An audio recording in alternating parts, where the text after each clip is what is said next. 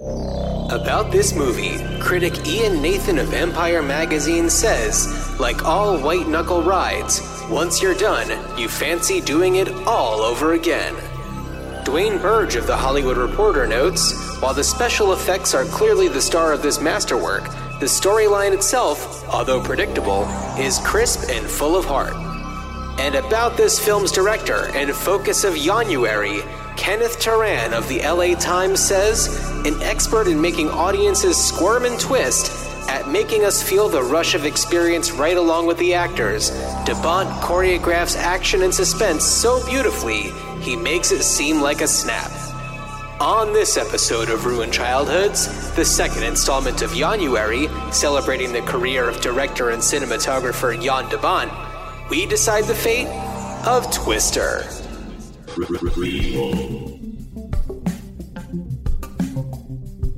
Sequel. Reboot. Which one will it be? It's the Ruined Childhoods podcast. Greetings, Starfighters. See, I thought you were going to do a Bill Paxton right there, but you didn't. No, I don't really do a Bill Paxton. Greetings, Starfighters. Greetings, Starfighter. I don't know. He's just Greetings, Starfighters. I'm thinking of him from Twister specifically. Oh, you see, I feel like that sounds more like him in like weird science. Weird science. Yeah. or aliens. Oh. Game over, man. Game over. Welcome to Ruined Childhoods. Bill Paxton. I mean, I think that's a, I don't know if we've poured one out for Bill Paxton yet, but that is a major pour one out. It's a retroactive pour one. Definitely like Bill Paxton gone too soon. Yeah, and this past week, we've certainly had a number of pour one outs. Peter Bogdanovich, Sidney Poitier, I mean. Yeah. To accomplish both actors and directors. Right. I was watching Bogdanovich's first film, Targets, the other night. It's streaming on Showtime, and I like to call it Targets. Targets. Well, that was the French remake, and he plays a supporting role in it, and it's really I unfortunately didn't get the chance to finish it, but I'm looking forward to finishing it. Okay. It's a lot of fun. It's kind of intense. I don't want to give too much away about it because I think it's when we think of Peter Bogdanovich, we think of, or at least I think of Last Picture Show, Paper Moon. Yeah. Noises Off. More not exactly recent. Noises Off was released 30 years ago, but his direction of Noises Off, of course, his portrayal of Dr. Elliot Kupferberg on The Sopranos. And right, yeah. But we think of those as 1970 pictures. I also highly recommend listening to the first season of the podcast, The Plot Thickens, which was about Peter Bogdanovich. About his life and career, and I learned a lot about him from that. And highly recommend if anyone is digging into his work for the first time and wants to know more about him, check that out. Yeah, for sure. But right now you're listening to this podcast. Yes. So don't stop it now just to listen to that one. No. Let's keep let's go on further. And for anybody who is a regular listener of the show, a few episodes, I think it was 2 episodes ago, I had a slip of the tongue, and then there was another slip of the tongue. We were talking about Jamie Dornan, and I mentioned I misspoke at first, which we caught immediately, saying that the movie that he was in is called Berlin, and then I corrected myself saying it was Dublin. It's Belfast. Belfast. Oh, no, it's Belfast. Neither of us. So I was just like, that's been haunting you, keeping you awake at night. It's been haunting me. That's for sure. Yeah. So Dan, this is our second installment of January, celebrating the masterful work. But before we get into it, we have another pour one out, and because we'd be remiss if we did not salute Sidney Poitier.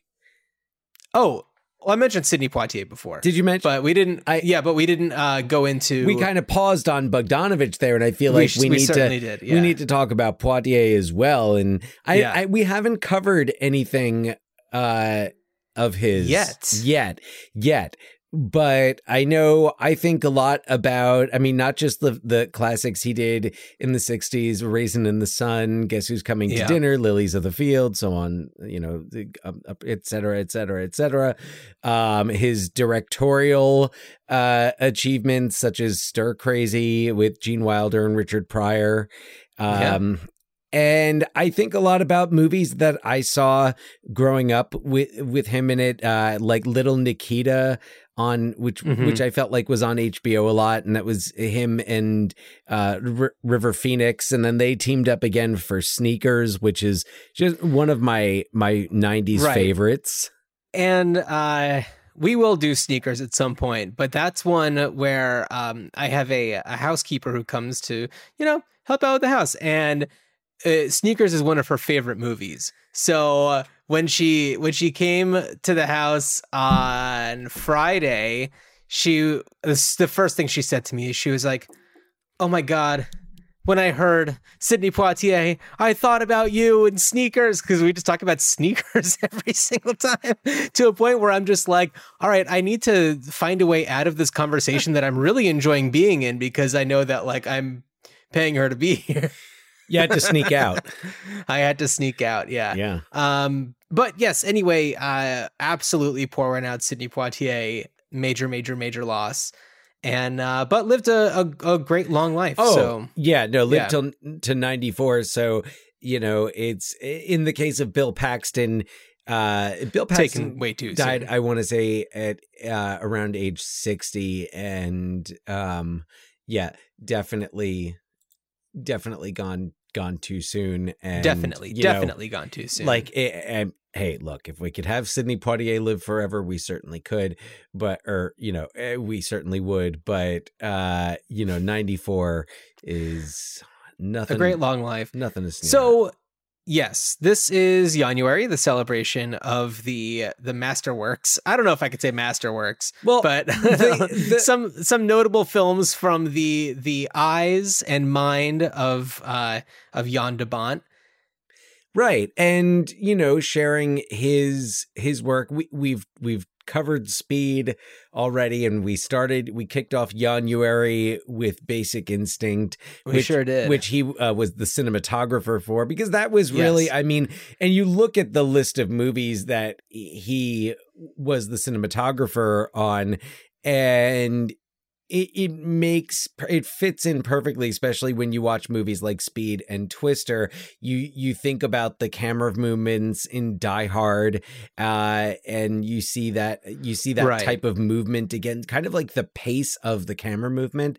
I feel like he's just a master. And in the introduction to this episode, I mentioned one critic in the LA Times who mentioned how Jan de Bont is an expert at making audiences squirm and twist, and making us feel the rush of experience right along with the actors. And I feel like he's referring to probably Speed, but also to some of the cinematography that Jan de Bont has done, because even in Basic Instinct, his work specifically, really draws in the audience, just with his eye.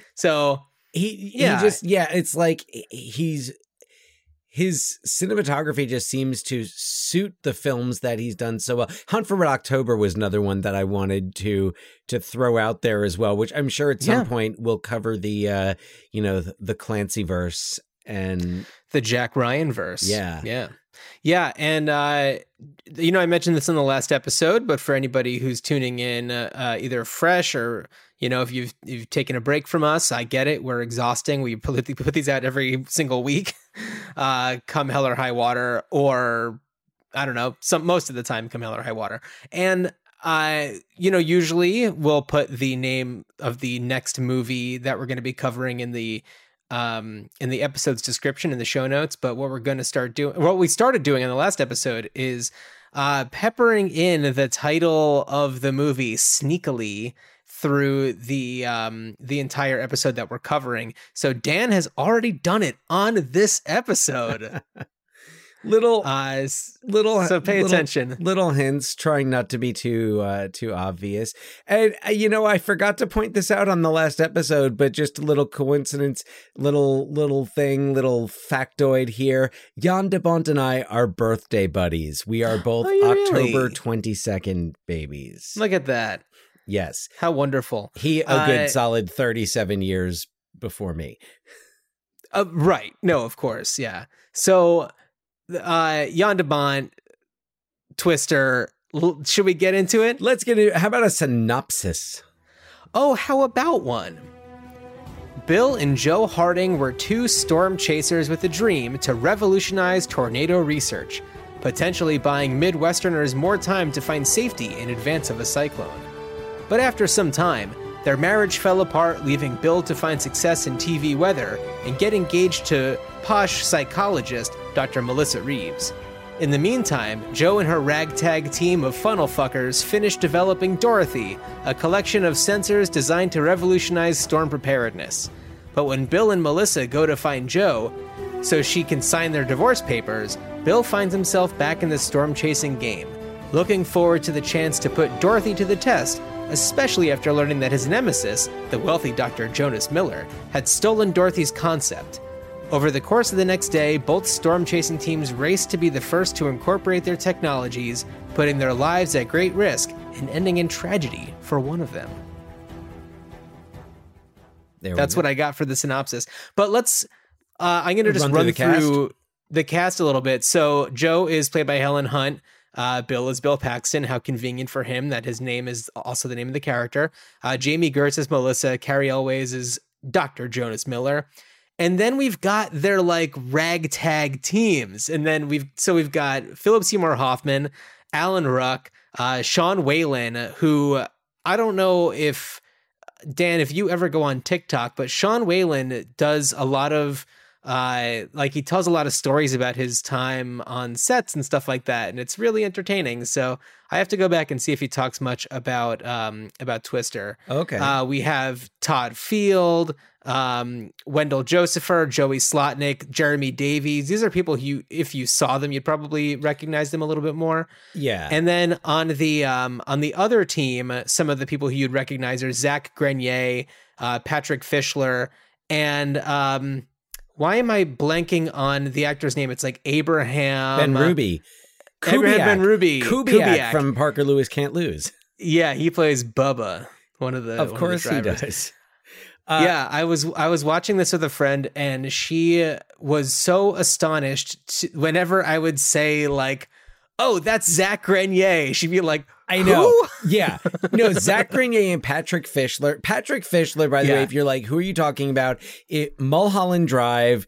Mulholland Drive, yeah. The guy who tells the creepiest part of that whole movie. He's fantastic, and he's one of those, if you saw him, you'd know him kind of people. Yeah. Zach Grenier is fantastic on The Good Wife. At least that's where I remember him best from. He's fantastic. He's Fight Club. He's Edward Norton's boss in Fight Club. That's right. Yeah. And I remember on the commentary from Fight Club, like they talk about him a lot and how awesome he is to work with. That's cool, because it's such a small character in the movie that, Yeah, but it's like you don't just really think about him that much. He's one of those actors, though, that you just bring in and it's like, yes, that guy is the right guy. You might not know his name, but you're like, yes, that is exactly the right person for that role. Yeah. And what's also so one of the what's up?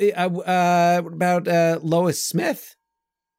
Lois Smith, of course. I got into the teams. I didn't even get into Lois Smith, who plays Helen Hunt's character as Aunt Meg. Yeah, beloved by all. Another one of those where if you saw her, you'd be like, "Oh yeah, I know who that is." Mm-hmm. Yeah, just like amazing character actors in these roles. And then this was right at the kind of beginning of Philip Seymour Hoffman kind of towing the line between two worlds, I'd say. Well, this was the first movie that not the first movie I saw with Philip Seymour Hoffman in it, but it was the first movie where Philip Seymour Hoffman like made an impression. And when the next movie I saw him in was probably Boogie Nights. Boogie Nights, yeah. And when I saw him in Boogie Nights, it's like, that's the guy? Is that the guy from Twister?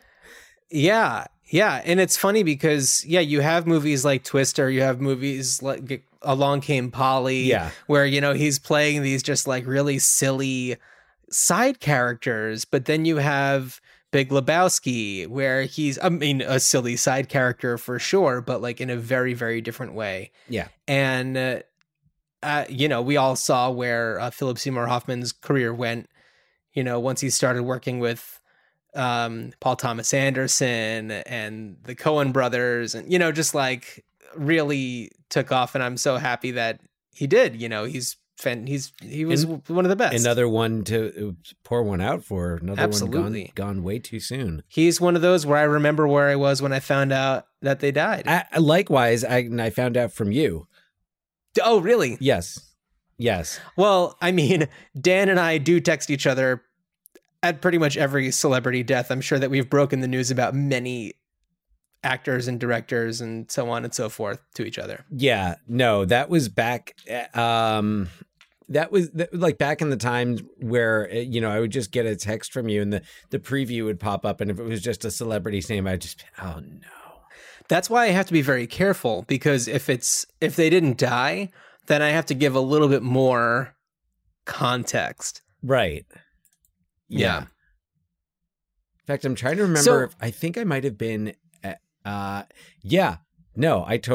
was at Best Buy in Union Square in New York getting we were getting our new phones. Oh, okay. Yeah, so I actually remember I had to like look at the date to double check. But I was with my very good friend Anna Anderson, and we are both Philip Seymour Hoffman super fans. So we mourned together. Yeah. We could just sit here and talk about Philip Seymour Hoffman the whole time, but we should maybe get into the Twister a bit, right? Here. Yeah. So one of the things that I wanted to mention about, I have a few things that I want to mention about just the movie in general. One of them is that it totally holds up. I feel like there's enough practical effects in this movie, and they were very smart about what was digital and what was practical, that the digital things worked well and still do work well. Clearly if they were done today, they might look a little different, but like probably not too much different. And the practical things I think would have been done digitally these days, and it would have looked worse. Exactly. It would have looked worse. And in fact, one of the things that I read from, of course, the most credible source of information, IMDb trivia.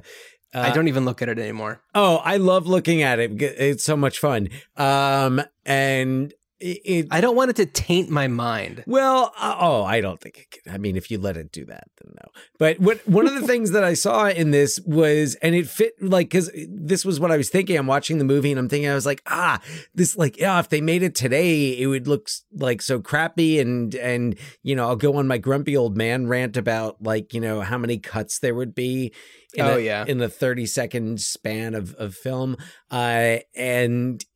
One of the reasons, according to this, that de Bont signed on to direct the movie was that it was like maybe one of the last chances he would have to direct a large scale film like this with practical effects. Yeah. And for sure. Yeah. So, and it's so true, because then, by the end of the decade, in 1999, you've got all these other movies coming out with all these digital effects, and they just look like garbage. And you think about what else is coming out in 1996, you've got Independence Day. Yeah. And then was it 97 where there was like Dante's Peak and Volcano? That was either 97 or 98. Was also Armageddon. No, that was 98. 98. Yeah. That's right. 98 was Armageddon and Deep Impact. So it's like, we Jurassic Park was Was that 96? Lost World was 97. Lost World was 97. Okay. Yeah, Lost World was 97. Yeah. Oh yeah, Jurassic Park was 94. 93. 93. Ugh, Yeah. You're so much better. First Jurassic Park was 93. Yeah. Yeah. And which ironically, and Michael Crichton, co-screenwriter for Twister. Yeah, and that was another one where, of course, blended, digital animation and practical effects, but, certainly had to be very creative about how to kind of hide the seams, Yeah. So this movie totally holds up, and the sound design in this movie is phenomenal. Oh yeah. I was, paying very close attention to that. And one of the things that I liked the most about this movie is that the villain isn't the tornado. The villain is a rich white guy. Yes. That's what I like the most about this movie. Yeah. Is it's like the villain is just the guy with the corporate sponsorships. Yeah. It kind of reminded me a little bit of the Bill Murray, Jeff Goldblum relationship in Steve Zissou. Yeah. We're like, absolutely. There's a friendly past there. Yeah. But, and Carrie always just plays it so smug and obnoxious. Mm-hmm. So much so that, you don't really, you don't feel bad for what ends up happening to him. Yes and no. I'd say. I mean, okay. Yeah, I don't know. I don't think that he. Okay, spoiler alert: he gets swept up into a tornado and it crashes his truck into the ground and he dies. But it was because of his hubris that he wouldn't listen to. Here, let's just listen to the clip. Yeah. The base must be at least a mile wide. We can't see it anymore. What is your location? I'm right alongside her. She's beautiful. All right, we're getting ready to play, so pull back and prepare to monitor.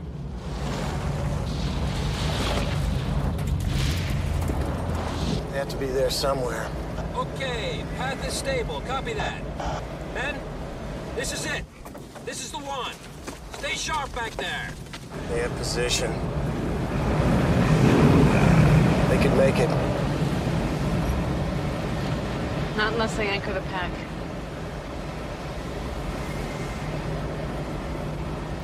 They're referring to Jonas's team. Joe, can you hear me? Not now, Harding. Jonas, listen to me. The pack is too light. The Twister will toss it before it reaches the core. You have to anchor it. Oh, sharing valuable information, Joe. Okay, I'll consider that. Thank you. Jonas, listen to me. Don't be What? Can you see them? Jonas, what's your position? Oh, howdy, Bill. We are heading northeast, running parallel, and about to pull ahead of it on the left. Wide. Hang back a minute. We got a pretty good view from back here. She can shift her track, and if she does, she's gonna come right at you. You copy? Maybe we should do what he says. He'd never put us in harm's way. When I want your opinion, I'll give it to you. Your mouth shut, put your foot on the gas, and stay on this heading. It's unbelievable! What is it? What's wrong? The base is so huge! It must be at least a mile wide! You copy, Dr. Miller? Jonas, listen to me. This is not Get off this frequency, Bill. She's shifting. Oh, my God. Jonas, I'm telling you. Eddie, I know you can hear me. Turn around now. Get out of there. And that's when they turn the radio off and the Twister takes them away. Yeah. It's a really haunting scene. It's, it's one of those like that. The size of this thing and just the way that they display it is absolutely terrifying. And you just see these tiny little trucks. These tiny little giant trucks right next to it. Right. And it really gives you a great idea of the scope. And it's amazing. Yeah, it really is. I actually remembered seeing it in the theater and remembered. Oh, yeah. I just like watching it back. I was like, oh, man. I'm like, yeah, because I was feeling it intense just watching it here at home. Yeah. And then I was remembering back seeing it in the theater and thinking like, oh wow, yeah, no, I remember that it was really like intense and powerful, and the effects are so well done that you really, and just like the attention to detail in the storm to show its power And it's so cool because the pace, and this is kind of coming back to de Bont's strength, is that the pace of it is so great. He really hits those adrenaline peaks well, and then also gives you that time to cool off. Similarly, I think very similarly to Speed. It had very much that I'm at the edge of my seat. What's going to happen? What's going to happen? Okay, I can relax now. And we're in a break, and now I'm learning more about the characters. The script for it is, for this genre, so good. Right. Well, I mean, a lot of these like disaster movies, they really try to get in the emotional core of things. And this is certainly no exception. You know, you have Bill and Joe as this couple who's married but separated and about to be divorced. And you also have Melissa, the new fiance, who's there just to get these divorce papers signed so she can marry Bill. And then also you have Joe's backstory, which is what we see at the beginning of this movie, where she is a child and there is a tornado coming into town and her parents bring her into a storm cellar, but the tornado rips the door off the cellar along with her father, who's holding on to it. And she's just had this fascination with tornadoes ever since then. And to come back to your comment about the tornado not being the villain, I was thinking of some parallels to Jaws, and I mean, not just because Steven Spielberg's a producer on this, but thinking about the parallels to Jaws and how that beginning really sets up her goal, not to she's not trying to end tornadoes, but that her, the stakes for her are to come up with an early warning system and to know more about tornadoes so that people could have more than a 2 to 3 minute warning to get to safety. And we see it when the tornado, ends up hitting Wakita, where Aunt Meg lives. Aunt Meg. And you really hear, she says she was the sirens went off, and next thing you know, it hit. Yeah.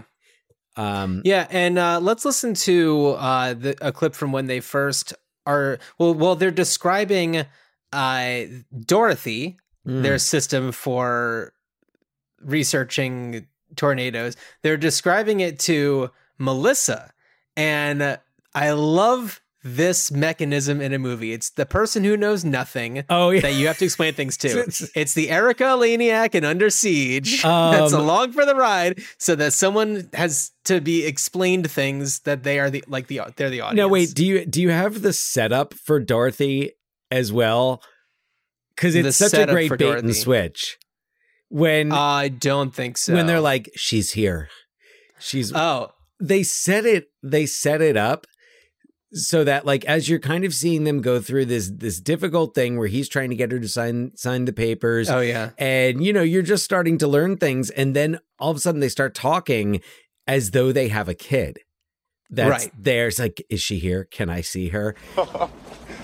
Bill's concept, man. The extreme, man. It came from his brain. I had a hand in it. Wow, it is great. What is it?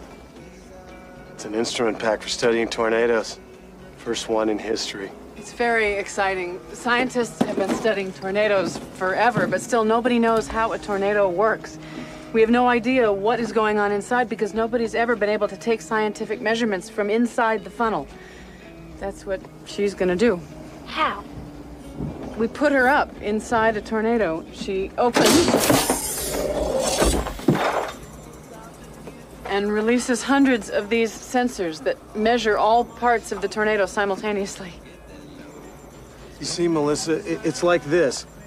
These sensors go up the funnel and radio back information about the internal structure, wind velocities, flow asymmetries. We could learn more in 30 seconds than they have in the past 30 years. Get a profile of a tornado for the first time. And what will that do? If we knew how a tornado really worked, we could design an advanced warning system. Aren't there already tornado warnings? Well, the civil They're not defense- good enough. They're nowhere near good enough. Right now, it's 3 minutes. If we can get this new information, we can increase warning time to 15 minutes. Give people a chance to get to safety. At least that's what these guys are trying to do. What I love is the way that Bill is so clearly in it for all the right reasons. You can hear it in his voice. He's so passionate about giving people a chance to get to safety when there's a tornado on the way. Yeah.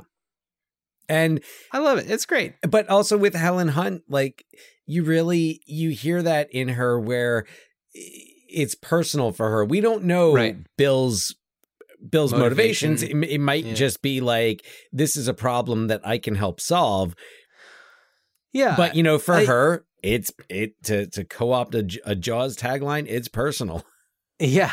With Bill, it's like he has this innate ability to kind of sense tornadoes. Like, it'd be really interesting to find out what his motivation was. But like, there's this one moment where he's just like looking up at the sky, and then he just like grabs some like dirt and just like let it fall through his fingers. And it's like, something is up. Something is up. That's the best device to use in a movie when you want to show that a character just has like kind of this extra sensory perception for the world around them. It's just picking up some dirt and letting it fall from their fingertips. And then it's like, it's time. Something's happening. We better get roll to safety. Yeah. It's really fun. I think that the performances are great. And one of the things that I was thinking while watching it was when there's this huge tornado around them and just like wind going and shit flying everywhere, all of that's added in later. So you have to picture that when that camera is rolling, there is silence around them and they just sound like the world is ending. If you could just judge it by the sound of their voice. Yes. Yeah. Parts of it. And other parts, I think they like, there were like jet engines used to like actually. Oh, were they really? Create wind. But there's definitely moments where, yes, they are acting. Yeah. Let's listen to this one. This is when they've gone through, like they've gone past this one tornado and a lot of their equipment falls over and they lose a bunch of the sensors from one of the Dorothy units. Go back! Forget it! It's too late! Help me! Help me! What are you doing? Help me! Joe, the pack's wasted! It's over! What is wrong with you? We can still do this! Jesus Christ, listen to yourself! You're obsessed! You've never seen what that thing can do, so don't talk to me about it! You've never seen it! You've never seen it miss this house, and miss that house, and come after you! Christ, Joe, is that what you think it did? Oh, no. Jesus, Joe, why can't you just forget it? You don't understand, okay? You'll never know. When's it gonna be enough, huh? How close do you have to get? Talk to me! Joe, things go wrong. You can't explain it. You can't predict it. Killing yourself won't bring your dad back. I'm sorry he died, but it was a long time ago. You gotta move on. Stop living in the past and look at what you got right in front of you. What are you saying? Me, Joe. Melissa's listening on the radio.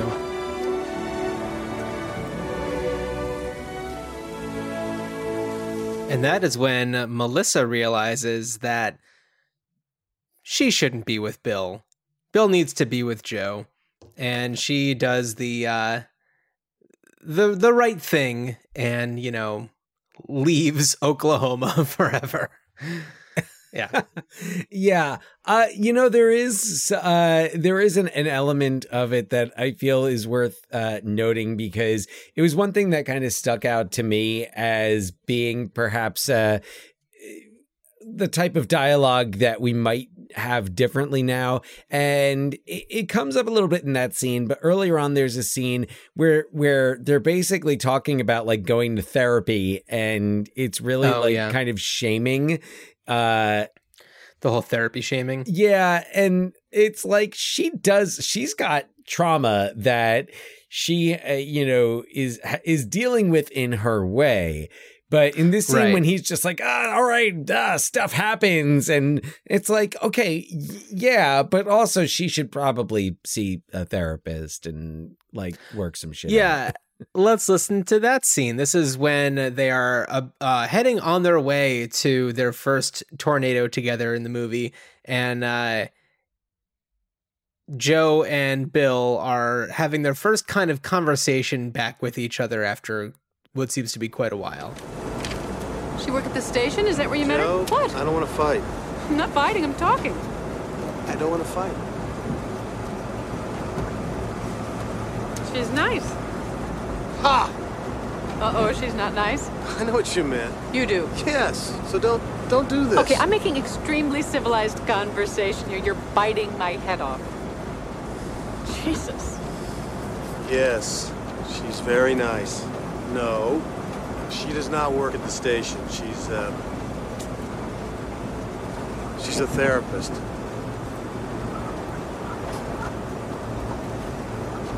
Oh. Yours? Christ. What? You couldn't resist, I'm not saying you need therapy. What? I'm what? not. Wait. I need therapy? I didn't say that. I need a therapist? What could I possibly need a therapist for? I don't know. You're the doctor. Tell me. I don't know. Inability to finish things. Maybe rushing into things you can't quite commit to. Commitment? You asked me. Look. You asked me. No, that is bullshit. Look, I may have walked out, but at least I showed up in the first place. You never had the slightest idea. You never had the slightest idea about commitment. What being married means. Like stability and supportiveness. And a house and all kinds of neat stuff like that. Can I drive? No! Then would you? Whoa!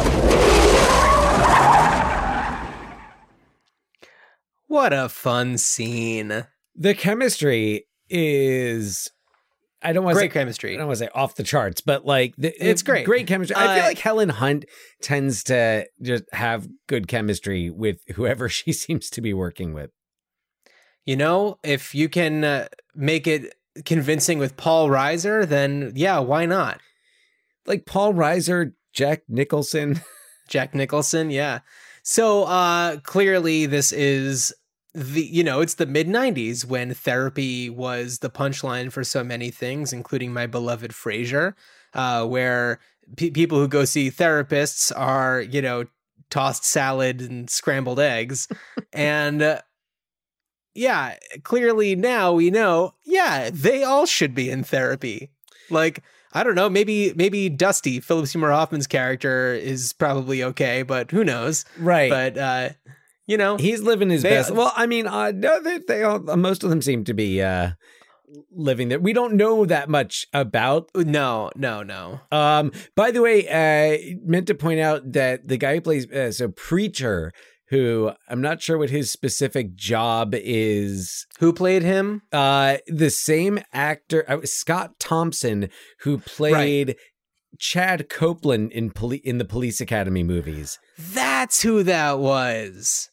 Got it. Copeland, okay. Or Dopeland, as Captain Harris calls him.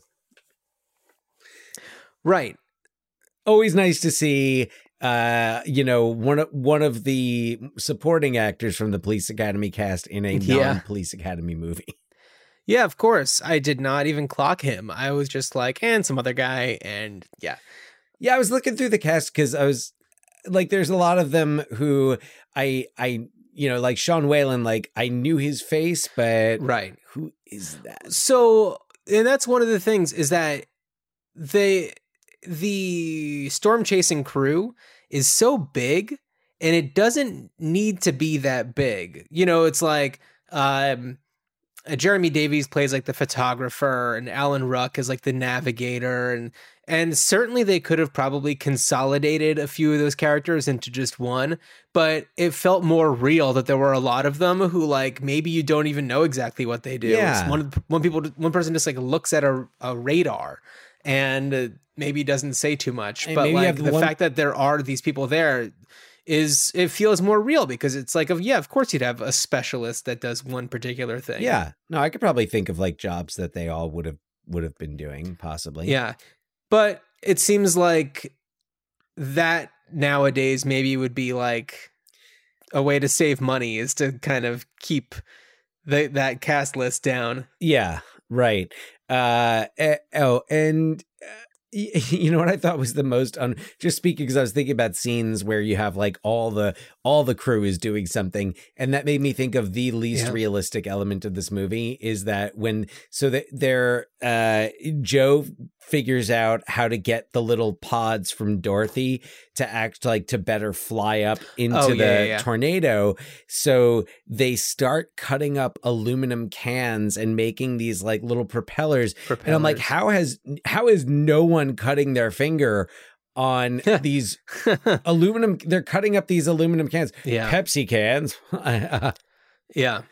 And I'm like, how is nobody cutting their finger? That's unrealistic. The cows. That is the least realistic part. Yes. Yeah. Right. The cows. This film is famous maybe most for the cows flying through. And Jamie tornado. Gertz's wonderful delivery of the line, "I gotta go, Julia, we got cows." Yeah. So yeah, let's listen to that. Jesus, Bill, I've never seen clutter like this. I don't think anybody has. Plastic is too high. Bill, we're in the core.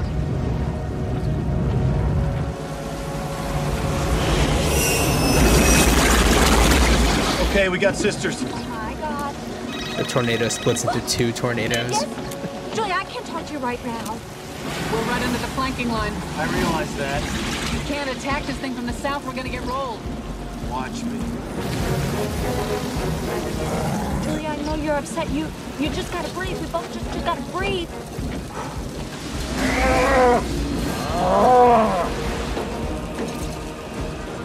Cow. I gotta go, Julia. We got cows.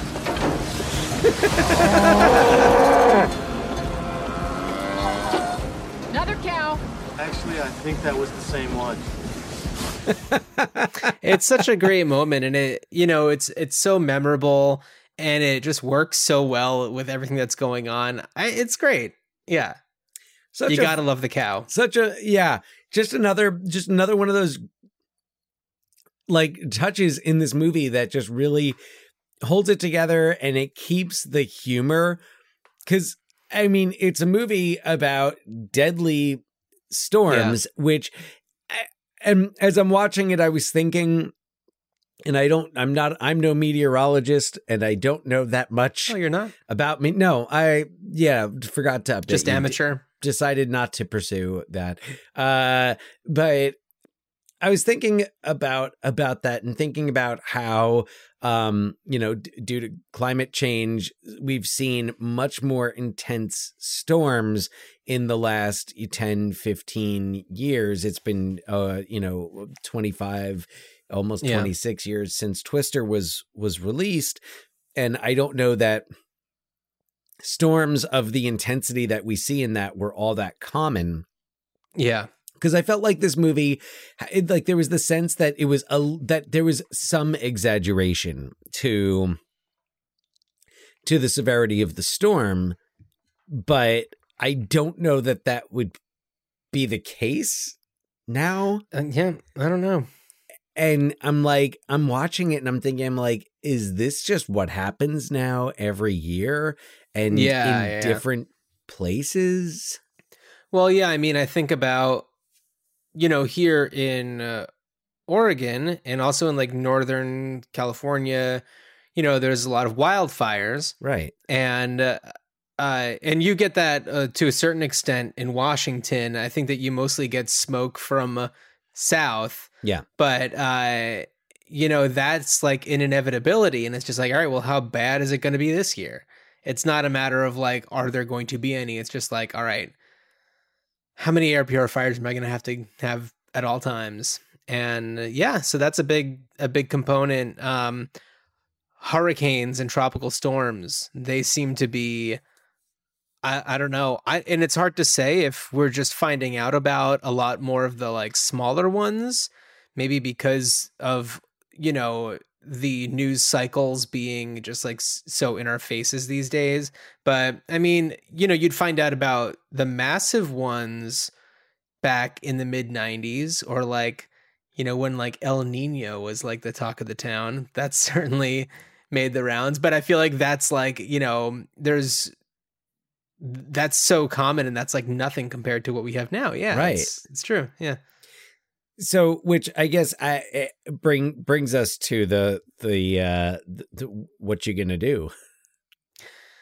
Well, let's first talk about what has been done and what they've been talking about doing. So not last year, 2 years ago, we're in 2022 now. In 2020, what's the guy's name? He did Tron Legacy. Oh, Kaczynski, not Jerzy Kaczynski, the alleged writer, and not Ted Kaczynski, the Unabomber. Not Ted Kaczynski, the Unabomber. No, Joseph Kaczynski.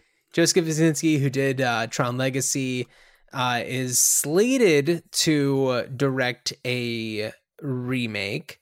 Helen Hunt has expressed interest in writing and directing a sequel that would involve a more diverse cast, but I guess that was shot down. There, of course, is a pinball machine. There was a Universal Studios theme park ride or attraction.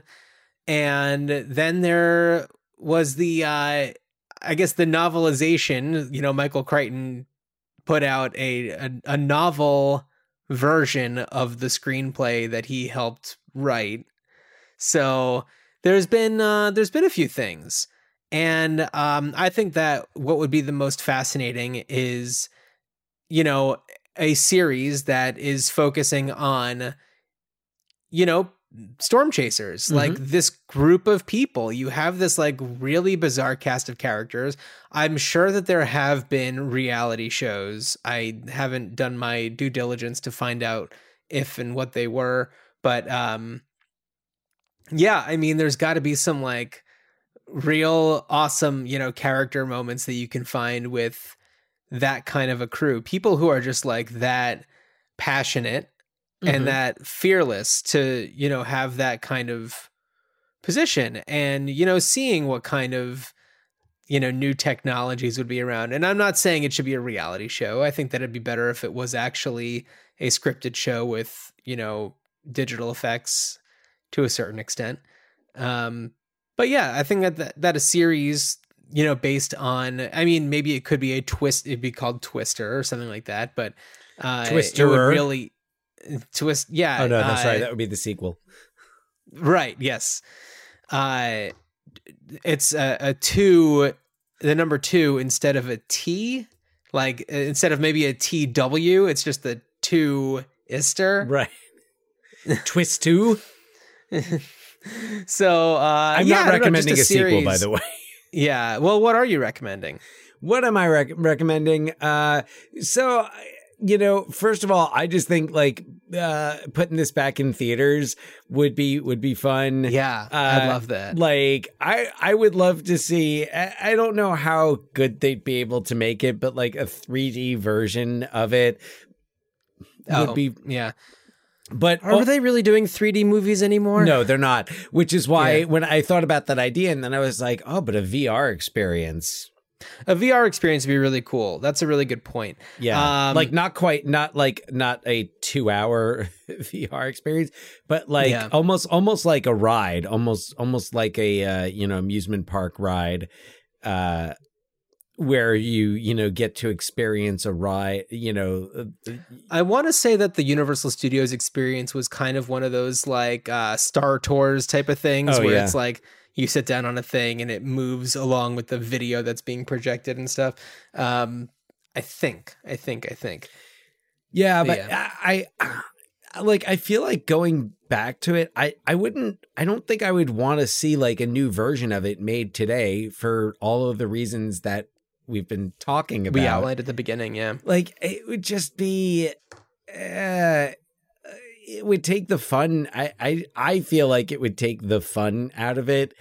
There's also been so many movies, of all like Sharknado spans of budget. Well, yeah, that's exactly it. You've got like those, and you've got like Greenland, and you've got all these other like big disaster movies. Geostorm. And And I feel like, especially when we're faced with actual climate crisis and disaster, and the reality of intense storms that have claimed lives and destroyed property, it just doesn't feel like in the best taste to make a popcorn movie.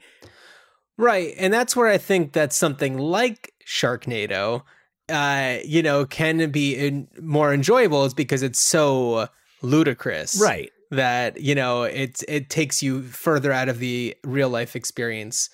And it makes it, more enjoyable that way. Dan, have you ever experienced a tornado? No. I do not believe I have. Not to the best of my recollection. Neither have I. But I'm just I mean, we grew up on the hurricanes. Grew up on the East Coast. Now live on the West Coast. You spent a little bit of time in the middle of the country. South, a little bit more southeast, really more the south. I did not really get to the middle of the country. I didn't get to Arkansas and Oklahoma, Kansas. Yeah. So I've never experienced it. I've experienced, like I said, hurricanes. Hurricane Sandy probably being the most intense of a hurricane that I've personally experienced. But I mean, it's just it's terrifying. And I think Twister does a really good job of showing you what that, especially the scene after Aunt Meg's house is destroyed, and they go to, and it's houses are just they're demolished. Aunt Meg's, absolutely, yeah. Oh, terrifying, man! Just the haunting. The thought of it all, yeah. Haunting. Absolutely haunting, yeah. And I don't know, I think that there's definitely room for there to be something done with Twister, but you're right. I mean, bringing it back into theaters would be really cool, to experience. I'd love to experience the sound as it was, intended, because I don't think I saw this one in the theater when it came out. I probably saw it right when it came out on video.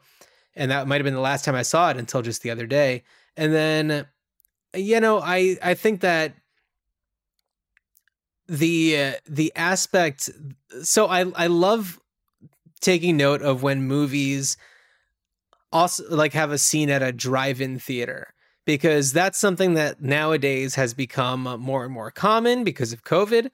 And I think that I mean, I do work for an organization that organizes drive-in theater situations, but I'm not in the planning part of that. I am on a different side of that, and it would be really fun to have a series of movies that feature drive-in theaters. The Outsiders. There's just so many that would would work really well. Great ones, yeah. Although, man, imagine I'm just sometimes when I see different movies on a drive-in theater, it's like The Shining at a drive-in. Whoa. Well, that's another thing. This is another movie where Helen Hunt appears with Jack Nicholson. Oh, there you go. And that, my friends, is as good as it gets. Ouch.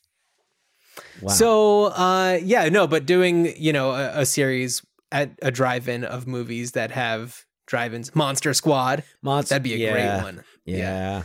Monster Squad being such a great drive-in movie. Love it. You do not have to convince me to buy a ticket to that one. I am already there. Yep. Absolutely. Yeah, I miss the drive-in, and I hope the drive-in theater that we used to go to up in Warwick, New York, my wife and I used to go over the summers. Hope it's still up and running. Hope it's flourishing. And I saw lots of fun movies there. Yeah. And cool. Yeah, drive-ins are awesome. Yeah. Well, Dan, do you want to tell everyone what we're going to be covering on our next episode? Well, if you haven't figured it out just yet, I mean, because we made absolutely no references to it until about a moment ago. That's not true. Since the beginning. Anything in the middle there? No, I had one in the middle. Did you have one in the middle? I even missed it. So I even looked at you and I thought that you were like smiling about it. Maybe I just said something else witty. Chances are. So our next one is going to be another Jan de Bont directorial achievement of 1989, featuring a plethora of digital effects. Right. You say 89? 99. Yes, and that is The Haunting, which was a remake, and there have been different kind of versions. I think it was originally a story by Shirley Jackson, The Haunting of Hill House, and then there's House on Haunted Hill. Right. All types of things. And then Jan de Bont did it in 99, starring Liam Neeson, Catherine Zeta-Jones, Owen Wilson, Lily Taylor, Bruce Dern, Famke Janssen. Famke Janssen. Yeah. Well, I'm so excited to watch The Haunting. I've never seen it before. I remember the trailer for it, because I feel like that was like a big time for like Lily Taylor. She just like happened to be in a lot of things at that time. Well, I know we'll talk more about it, but yeah, this was the big crossover for Lily Taylor from indie cinema to the blockbuster scene. Yeah. Send us an email. Let us know what your thoughts are. ruinchildhoodspod@gmail.com. There's also a link to our link tree in this episode's description. And if you, since neither John nor I have ever experienced a tornado firsthand, if you have, let us know. Let us know if you've seen Twister and you've experienced the real thing. Like, what did they get? What did they miss? Yeah. Also, I'm curious about, we've played some clips that include some of the sounds that tornadoes could make, and I'm curious to know how accurate those were. So yeah, I'd love to hear from you. But yeah, check out our the link tree. It's got all of our social media stuff in there. Dan does an awesome job keeping us active on Instagram. And check out our TeePublic store. We got some really fun stuff on there. And I'm still working on the Catherine Trammell Reed posters. I just haven't had a moment to devote the time to that, but maybe tomorrow. When you least expected, there she'll be. Yeah, and various other authors from cinema. So yeah, Paul Sheldon Reed. Yeah. Well, Dan, as you are chasing them NATOs, I wish you a good journey. Good journey.